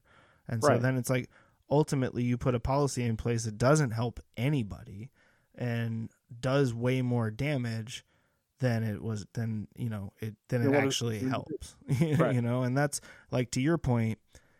And I think it's a symptom of our government and the way that things are set up, where, you know, things go through so many committees and through the House and then the Senate, and you get so many people involved in it that it's, you know, it's a horse by committee, right? Like you end up with this ugly ass camel that isn't really good at anything except retaining a bunch of water, I guess, and like walking through the desert. I don't know. I feel bad now. I feel like I'm bashing on camels unnecessarily, but what I'm trying to say is you end up with a piece of legislation that ultimately doesn't really help anybody. And this is where I think people get frustrated, and you start to get a lot of the conspiracy theorists feeling like they're right, because the people who end up getting helped are people like the pharmaceutical companies, right? And the people who have a lot of money invested in our government right now. And it's hard not to look at that and feel like, man, I mean, I see money over here. I see policies being written over here that are helping the people who are giving money and not really doing much to help all the people who are getting taxed regularly. Am I crazy for thinking there's a connection there? Right? I mean, you're crazy if you don't see the connection, but I do think that it's high time that we get big companies and big donors out of politics at some level, right? I mean, with getting rid of the super PACs, the Citizens United that made corporations people, like all of that stuff needs to be, and that's again where I think, you know, like for me, I don't know where to start, right? Like, because that's all at the federal level, and you start there. If it's possible for Kim Kardashian to influence the president of the United States to review certain convicted people, right? Yeah. And I'm not bashing her. I think what she did was noble, and it yielded a good result. But she holds a certain position within society, so let's not pretend like she's a Nobel laureate, you know. Okay, that's fair. Yeah, but I mean, she's an example of somebody that used, you know, the influence she had for the right reason, right? So let's multiply that by, let's just get 49 million more of her. That would be the United States population, right? If we looked at it in a more practical way and the things that we needed to happen, and there are actually people that were concerned about the well-being of everybody, not this sugar-coated, not all of us, it's not true. You have to look at both sides of the argument. And I'm not saying that we bastardize these pharmaceutical companies, because who's going to make the drugs we need? No, you need somebody to make the drugs, without a doubt. But yeah, like there needs to be. It doesn't make sense that insulin costs $725. Exactly. I mean, that a ride in an ambulance costs $30,000. I'm sorry, like. I could buy my own I could buy a car and just drive myself. Exactly. I mean, and that's the kind of stuff where it's like, somebody has an incident where they're in a public place and it's not them that called the ambulance. You know, somebody else calls 911 and an ambulance shows up, and that's probably the last thing that person wanted, because now you're sitting there going, shit, now I got to pay for this. Like, so, you know, I don't know what it, I do know what it takes. It takes people actually being, so we can't be committed to these issues for like every election cycle. That's part you of have to actually be committed for the entire time. Like, right. And then we have to look at ways to like, it's kind of like this guy, Robert Reich, this economist I liked after watching his documentary. Then I saw him on Twitter. I was like, I just like, dude, like, yeah. So I think he has some good points. I think he's a pretty smart guy. I think he has walked into that same trap that so many people now find themselves in, where it's all about creating this like brand and personality, you know, that I have to be the smartest guy on Twitter sort of thing. And aren't you such a dumbass if you don't understand what I'm talking to you about? Yeah. Like, that's where, because I used to follow him on Facebook, and I loved watching a lot of his videos where he just explains a lot of the, you know, more complex elements of economics and those sorts of things, and found it to be very useful. But the more and more, why didn't you tell me? I totally was like hyping up his freaking documentary, and you should like, yeah, just don't follow him on Twitter. Well, no, I didn't. Because I don't like to influence people like that. Like, ultimately, I want you to make up your mind. It's like, dude, no, you're probably, come on. I mean, like, yeah, if you were gonna step in like a big puddle with like a new pair of shoes, yeah, that'd be a dick thing to do. But telling you not to follow a guy on Twitter, like, but if you tell me why, like, he's gonna start railing about. I mean, but think about it. That's the cautionary tale, right? If that's a very good live example of like why people need to have better conversations, right? Yeah. I was totally touting this guy as being like, yo, this guy's a genius, but the whole picture doesn't add up, right? It's almost this, you know, and if we can't have those conversations, and I'm not putting you on blast here, but it's a good example of like, yo, dude, like, my experience with X is this, and you're probably going to find by going down this path, you're not going to be like rocking with that. So I mean, at the end of the day, I'm not a very good friend. Yeah, I can tell. Like, I'm reading, I'm reading some of this guy's tweets. I'm like, yo, where did that come from? Like I thought you were. Like, in reality, I thought about saying something, and I was like, nah, it'll be way funnier to talk about it on the podcast when Andre reads this guy's tweets. It'll be hilarious. But that's it. But yeah, it wasn't. I was kind of pissed. I was like, you're telling, yeah, this guy told you on Facebook it goes off the rails all the time. Like, I don't want to be part of that. This was also like 2 years ago. Because he came on pretty strong in support of Bernie Sanders during the previous election cycle, and was pushing pretty hard for him. And then after, it was really, I mean, part of it I think was just that after the election, I tuned out a lot of political stuff, and so he kept pushing a lot of that, and I just was like, I'm not. And so that was part of it. But I also, like, I felt like the more that I'd seen him pop up on other social channels, the more that I felt like he was playing to a specific audience, kind of, right. You know, and that was where I was like, okay, you kind of lost me. And that was the big turnoff for me. So I sent you that article last week about maybe overestimation of Bernie Sanders' appeal. Yeah. Did you read it? Yes, I did. What did you think about that? Yeah, I mean, I think, honestly, it's a lot of the same stuff that we've talked about. Right. You know, I think they overestimated, I think 2016 was the peak for him in the Democratic Party, right? And they thought it was more, you know, like they were on the precipice and they were almost there.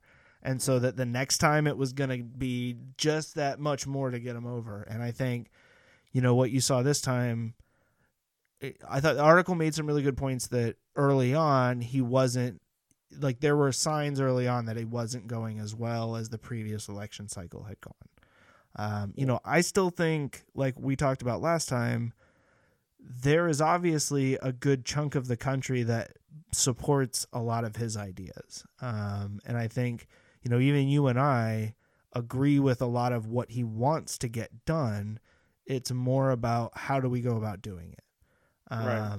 And so, you know, I mean, ultimately, I don't know that I certainly don't think Joe Biden is the guy that's going to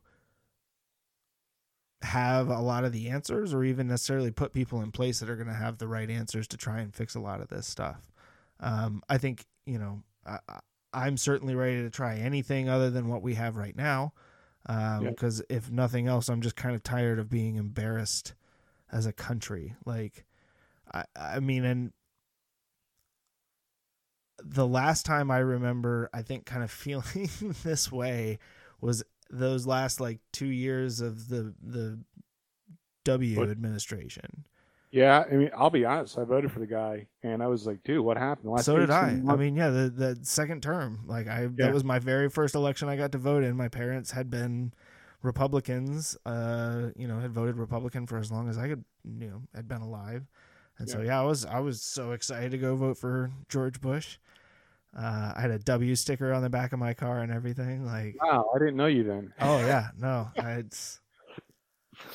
Yeah, the last 18 months was sad for him. And I just, what I want for myself is not to come out of this election cycle and be bitter, because I think a lot of the everything on Twitter can make you bitter. And I don't think that it's about combining or unifying the party. I think it's about actually doing the work of, solving the issues. Yeah. Because I really feel like, you're not going to unify. Nobody's going to unify either or party.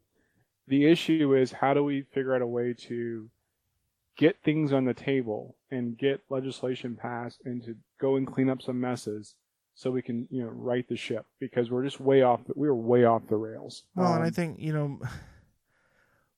really, I think you could argue to some degree, right, that the Kennedy-Nixon election, where that was the first debate that was televised, I think, that really changed what I think people started looking for in a politician. Right. It wasn't about experience. It wasn't about practicality or those sorts of things. It became much more of a popularity contest, of a beauty pageant, where it's here's a list of questions we have prepared. What's your answer, Miss November? Those are the kind, that's basically what the debates boil down to at this point. It's all a bunch of prearranged questions that they have their answers memorized to. I would love, and assuming that they had, I would love to see a political candidate that came out and refused to play the politics game, who isn't going to run any sort of negative ad, isn't going to even talk about opponents other than to debate the merits of their policies and the plans to put them in place. Right. I agree. That's the type of debate that I would actually watch. You mean John McCain? What? You mean John McCain? Sure. I like John McCain. Me too. That's what put him on the chopping block, if I'm being honest. Yeah. Was the fact that he refused to play that game. Right. And I think, but then that's me personally. Obviously, I don't think there's enough people in America that understand that or realize that or are willing, or agree with me. And maybe I'm wrong. Maybe it is better to have a pretty face and, an orange face, I don't know, in the office. Yeah, I don't know. I just hope that I do think, I know you sent me something about the 3 future indicted senators, and I really believe that a lot of the focus on this top-down stuff, and it happens every presidential cycle, is the wrong focus. Yeah. And I could tell you states, and Tennessee doesn't have a state income tax. They do pretty well for themselves. Their economy is stable most of the time. Florida. They don't close their sessions without a balanced budget. Yeah. Works out pretty well. Florida, they figured a way to, work on free college for students. And it's still merit based on your grades, which is fine. But they figured that out. How do you scale that? Massachusetts figured out most of the healthcare problem before everybody else did. So I guess my point is the evidence is there that these things can be done in this country. What's the break? And if it were me, if I had this this awesome state that had free healthcare, or a way to provide free college. And it doesn't have to be free college, but a way or a path to that. And I figured out a way to have a higher minimum wage. And people wanted to live in my state. I guarantee you this, if that were the case, and it didn't matter, like an Amazon or somebody wanted to get a new HQ, you know where they want to go? Where the people are at. Yeah. What would be, I doubt that you would see like a state like, oh, we just can't take any more. Oh, it could happen. We can't take any more people. We don't have any place for them to live. Well, right. I mean, you look at North Carolina, right, and where are companies investing and setting up shop? Then the RTP, so like Raleigh and Durham and Charlotte, like those are the primary areas because that's where people are moving to. You know, like Raleigh is one of the fastest growing cities in the country, if not the world. And so, yeah, like that makes sense. And then there's North Carolina has a lot of other benefits. And I think, I mean, getting good health care here would be just another one.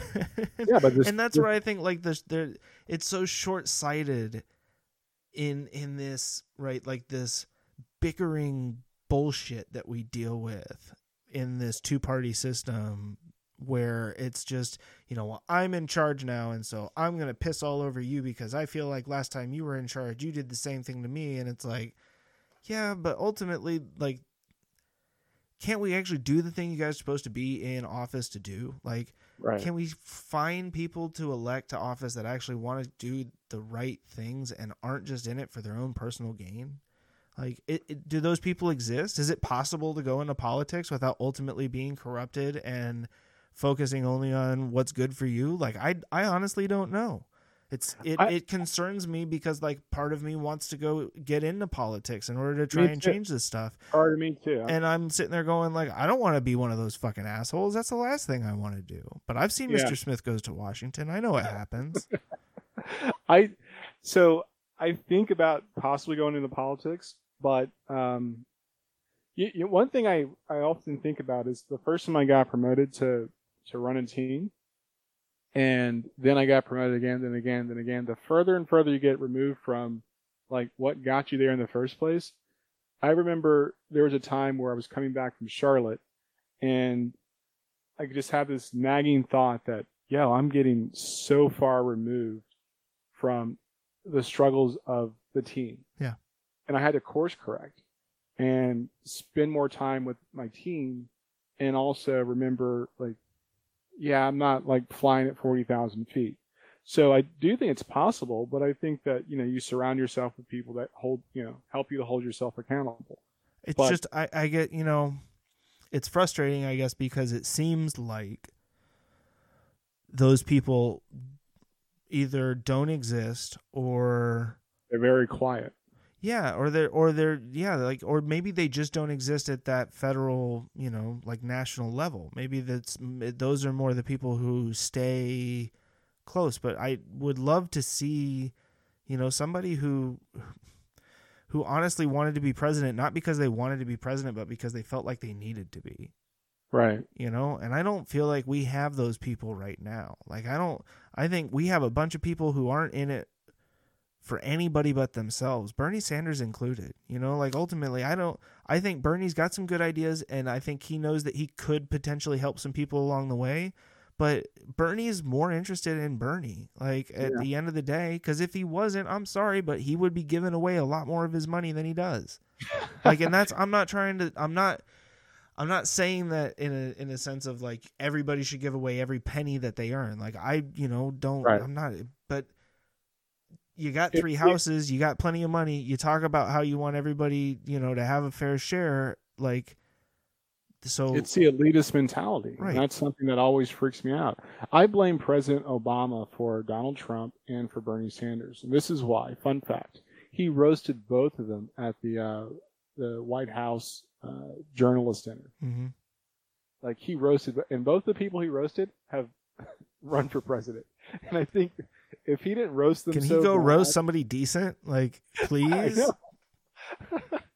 He needs to like have somebody like, all right, so I like this person. They're pretty, but I agree, and I think the elitist mentality is something that, I mean, we live in the suburbs in the wealthiest county in the state. Yep. So we have to be, I can't forget where I come from because I'm reminded every day when I look in the mirror. So Yeah, I mean, you're Jenny from the block. I know, right? Yeah, woo. So, like, what keeps me grounded, unfortunately, is that cold dose of reality of being like a black man in America, because somebody's always quick to remind me. And then you can't be so like, I don't know. It's like people, they rise so fast in politics and they fall pretty hard, like Andrew Gillum. Yeah. Like that poor dude, like everybody was on his bandwagon, but he's got a drug habit. So yeah, that whole thing.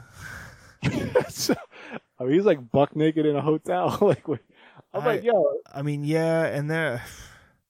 I don't know. So that's again, like we talk about conspiracy theorists, man. Like I read that whole story, and I'm just like, that's a lot of like, that's just a lot. And it's like a movie script. Like you could see somebody sitting there, like drugging this guy, putting him in a hotel room, forcing the freaking escort to overdose, like calling up some random dude who's supposed to go find him and call the police. Like that's all, like baggies of drugs just laying around, soiled like sheets. Like, nah, I don't think that, like, I don't know, man. I'm just being honest. Like there's a part of me that looked at that and was like, this dude got set up. Like that somebody in the party was like, you lost to a Republican in Florida. You're done, man. We're getting rid of you. Like, well, it's Florida, so like anything's possible. God, but yeah, I mean, I certainly feel for the guy's family. Like I hope, if I'm assuming it's all legitimate, which I do, in reality, it's just crazy though to think like some of this stuff, you almost can't make it up. Can't make it up, dude. When I saw that, I was like, what did he do? I saw the headline and I was just browsing through. I'm like, I don't want to read that. And I read everything else. I'm like, what happened there? Like, he was drunk in a hotel? And that was the headline. Andrew Gillum found drunk in a hotel or something like that. I'm like, all right, let me find out what this guy did. That's not a big deal. And I'm like, yo, my dude. Like, yo, you went all out, bro. Yeah. Like, you were supposed to be at a wedding. You didn't show up. And that's when dudes start looking for him. And when they find you, you're like buck naked, passed out with some guy who OD'd. Yeah. Come on, bro. So, my heart does go out to his family. But that's why I don't like to find out about people of celebrity. I don't want to know about their personal lives because there's something that I just don't want to know. Like, so you feel like if, like, maybe politics were better previously because we didn't have all of this information, like all the seedy stuff about our leaders, like we're better off not knowing. Yeah, because there's some things you just don't want to know. Like, I'm being honest. Like, as long as you're in public office, like, I do appreciate the fact they have to disclose financial transactions. Well, it's supposed to. Yeah, I mean, and those guys selling off a bunch of shares, and was it the lady whose last name starts with L? Yeah, the one I botched her name earlier. Yeah, I'm not even going to bother. I'm just going to let you have a botch that one. She was arguing basically that, like, I don't even manage that account. Somebody else made those transactions for me, yada, yada. And it's like, yeah, but you got to also look at the fact that was made like 24 hours after you got this information. And there were no other transactions that even remotely resembled that large of a transition of money or shares. Like, and your husband works where? Oh, yeah, at the stock exchange. He's the CEO of the NASDAQ or the NYSE. Yeah. Yo. I mean, again, like you can't make this stuff up. Like you can't, like, you'd have to stretch that out. I mean, Burr is like, his over explanation of what he got caught doing is so garbage. Yeah. I'm like, well, North Carolina is definitely voting for 2 new senators. Like, well, Tillis wasn't going to run, or Burr? I think Tillis wasn't going to run again in 2022. It doesn't matter. Right. Probably going to be a Democrat. And Burr is pretty much out the door. I could have that reversed, but at any rate. I mean, Tillis is the older one, if I'm not mistaken. And I think you're right that he was not planning to run again in 2022. And then Burr's been a pretty, like, entrenched Republican within the state of North Carolina. But anti-Trump. Yeah. That's the really weird part, because, like, the way the news got reported was because he's anti-Trump. Like, that was one thing that was Fox a big News part of it. Yeah, I mean, I think Fox News was pushing that. Yeah, they're like, yo, we got one. So, yeah, and I just want to say one last thing about just like where we are politically. And I know we started on heavy with the coronavirus or COVID-19. Yeah, I don't know what the editing of this episode is ultimately going to look like because we got all these Helena commercials and everything. But yeah, we'll figure it out. Sorry. So you were saying we started off heavy with COVID-19 updates. Yeah, I just hope that like we in New York when 9/11 happened, everybody says we won't forget. We did forget. Like in a lot of yeah, we will forget. Like, and I'm not a Democrat, so I'm saying like for both parts of the aisle. Like, disclaimer: I am very conservative when it comes to like how we like invest in our country. Social issues, I'm somewhat on the fence about. I'm moderate to like, I don't really care. He's a bleeding heart hippie. Yeah, something that I just don't care about. Some things are important to me. But I think that we should have a sense of fairness when it comes to those things and make sure that we don't put people in an awkward position for who they are as a country. And that's where I probably delineate from a lot of the hyper-conservative Republicans. Nobody puts baby in the corner. Yeah, I get people make fun of me for being a Republican. They keep calling Trump my dude. I'm like, that's not my dude. Well, you're a Republican. That's not my dude. I don't rock with him. But you're not even technically a Republican anymore. You said you're just a conservative. And even that, like, I mean, you really are like that. I mean, and that's where I think a lot of people ultimately do fall in this country is like fiscally a little more on the conservative side, social issues a little more on the liberal side. Like, yes, there are plenty of people who are conservative financially and also hardcore conservative, socially as well. But I think that the bulk of the people ultimately, like, we want to invest our money and spend it wisely on programs that are ultimately going to do good things and help the people that need them. We don't want people that don't need help taking advantage of those systems because we know that ultimately costs us more money and makes the system less efficient. Right. And I even the social issues, there are probably like the marijuana thing is something I'm on the fence about. Don't really have a dog in that fight, but I'm cautious. And there are some other social, I won't even bring it up because it's a hot topic. And like, I know what's in my heart about it. I just, like, I can't express it in a way that doesn't come off inflammatory. So I just I never talk about it in public. It's just kind of like, I don't know if I'm really down with that. So, but I do have friends that are close to that issue. And I'm like, and I ask them and they don't think I'm being a jerk about it. I just feel there are some issues in public that we've polarized them so much. You can't have the other side of the conversation. And you can't have a conversation at all. Yeah. And I think it's where we find ourselves in a lot of political discussions now. It's like, oh, you're a Republican. Well, that's immediately a disqualifier. I no longer am going to value or, like listen to anything that you have to say. And that's where I think, that's where I get really frustrated. That's where I want to see more change from both sides. And I know, I feel like in a lot of cases when I say that or other people say like, hey, we just let's have the conversation without all of the vitriol, that it's taken very much in the same way that, when President Trump said, well, there's good people on both sides about the, rallies in Virginia. Right. And I don't think that holds true at all. I think that that's an extension of what we're seeing right now, where it's this, well, if you're a Republican, then you ultimately support white supremacists and white supremacy and might as well have been driving that car in that rally in Virginia. And I think that that's complete crap. Like, that is crap. And I hope people, and I'll end it by saying, like, I hope people don't forget. There's a lot of cracks in our armor as a society, whether it's the lack of toilet paper, whether it's the lack of dirty cracks. Yeah. The lack of leadership and how we handle this. I mean, freaking Cuomo's killing it, dog. Yeah. I was like, yo, New York is on point. Represent. Who's also the guy in Maryland? Yeah. has also been like, he's I was reading, Republican, and like, dude has just been absolutely crushing it because he's just like, look, this is what we know, this is what we're doing, this is why we're doing it. We need everybody on the same page.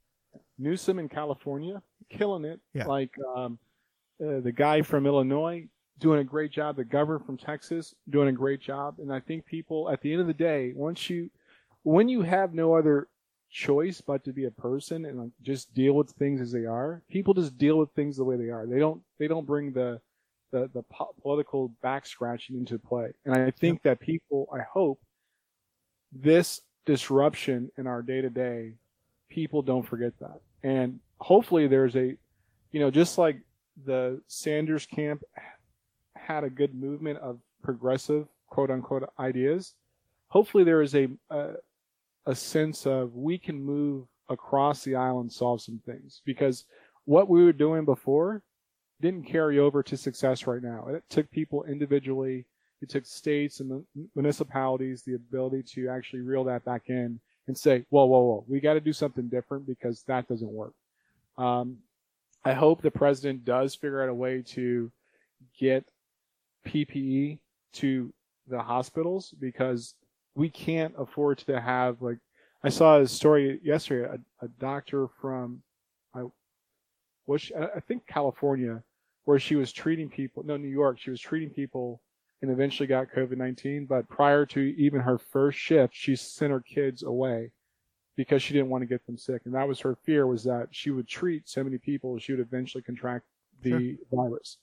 So I hope we don't forget the things that we shouldn't forget, and we figure out a way to move forward because it's the right and smart thing to do. So I would love for that to be the case. Unfortunately, I think it's going to be very much like what you saw with 9/11, where it's going to be a lot of like, after 9/11, you saw a whole bunch of American flags on bumper stickers and everything, right? Actually hanging out in front of houses. Yeah. And then, you see Jon Stewart on an annual basis pushing to try and get help for the people that were first responders to that, right. And it's like, as a country, we forgot. We don't care, we've got this 30-second attention span at this point. And because I would love, like you said, for people to take this moment to realize, like, ultimately we're all human and we all have to figure out how to get through this together. And nobody has all of the answers, but we all have some of the answers. So let's figure out how we make this all work together, like in a way that isn't detrimental to anybody, because there's a way to do that. Like, you have to be dicks to each other. Like, I know we've talked in the past about like my, I guess my management style, and it's really this: I'm good at a certain amount of things, but I will quickly surround myself with people that are better at a lot of other things than I am. And I'm completely okay with saying, hey, Chris, I'm not good at this. Can you do this for me? And when I'm asking, it's because I can't do it, or I'm not, not that I'm not qualified to do it, but I'm not the best person in that moment to get it done. Why is that simple principle? Like, why don't people get that? It's not complicated. Maybe the president isn't he isn't a doctor, but Dr. Fauci is. And like, let him be the lead on that. Sure. Let him do the talking. But right, like, ultimately you have a person in that position who doesn't understand that. Right? Who doesn't understand the gravity of that moment and the need for calm, collected delivery of factual information, And I was reading, I know we've been recording forever, so I don't want to dive too far into this, but it'd be maybe an interesting topic for next week. Okay. Just about kind of like the Republican Party in general, and how over the last couple of election cycles, and I'll send you this article so you can read it too, but it's just talking about how the article felt like they've moved towards the party that doesn't believe in facts, right? Like, that ultimately is more driven by fear mongering and that sort of stuff, as opposed to being led by facts. Not to necessarily say that the Democrats are entirely based and led by facts, but it's an interesting viewpoint. So yeah, we'll talk about that next time. Yeah. Well, ladies and gentlemen, we are Chris and Andre. Thank you for joining us for episode 11. Thank you. I seem to can't count past 9. It's been a very good week. Even with the COVID-19, we're still broadcasting. We've been social distancing the entire time, and we'll be back next week. So I'm Andre. I almost said I'm the Chris. He's Andre. I'm Chris. We hope you guys have a great week, and we'll talk to you soon. Bye. Peace.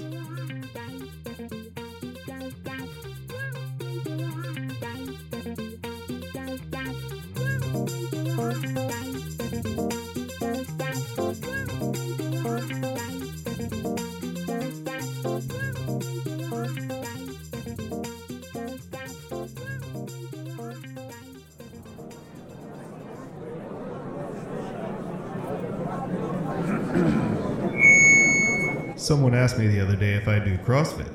I said, yeah, I crossed being fit off my list.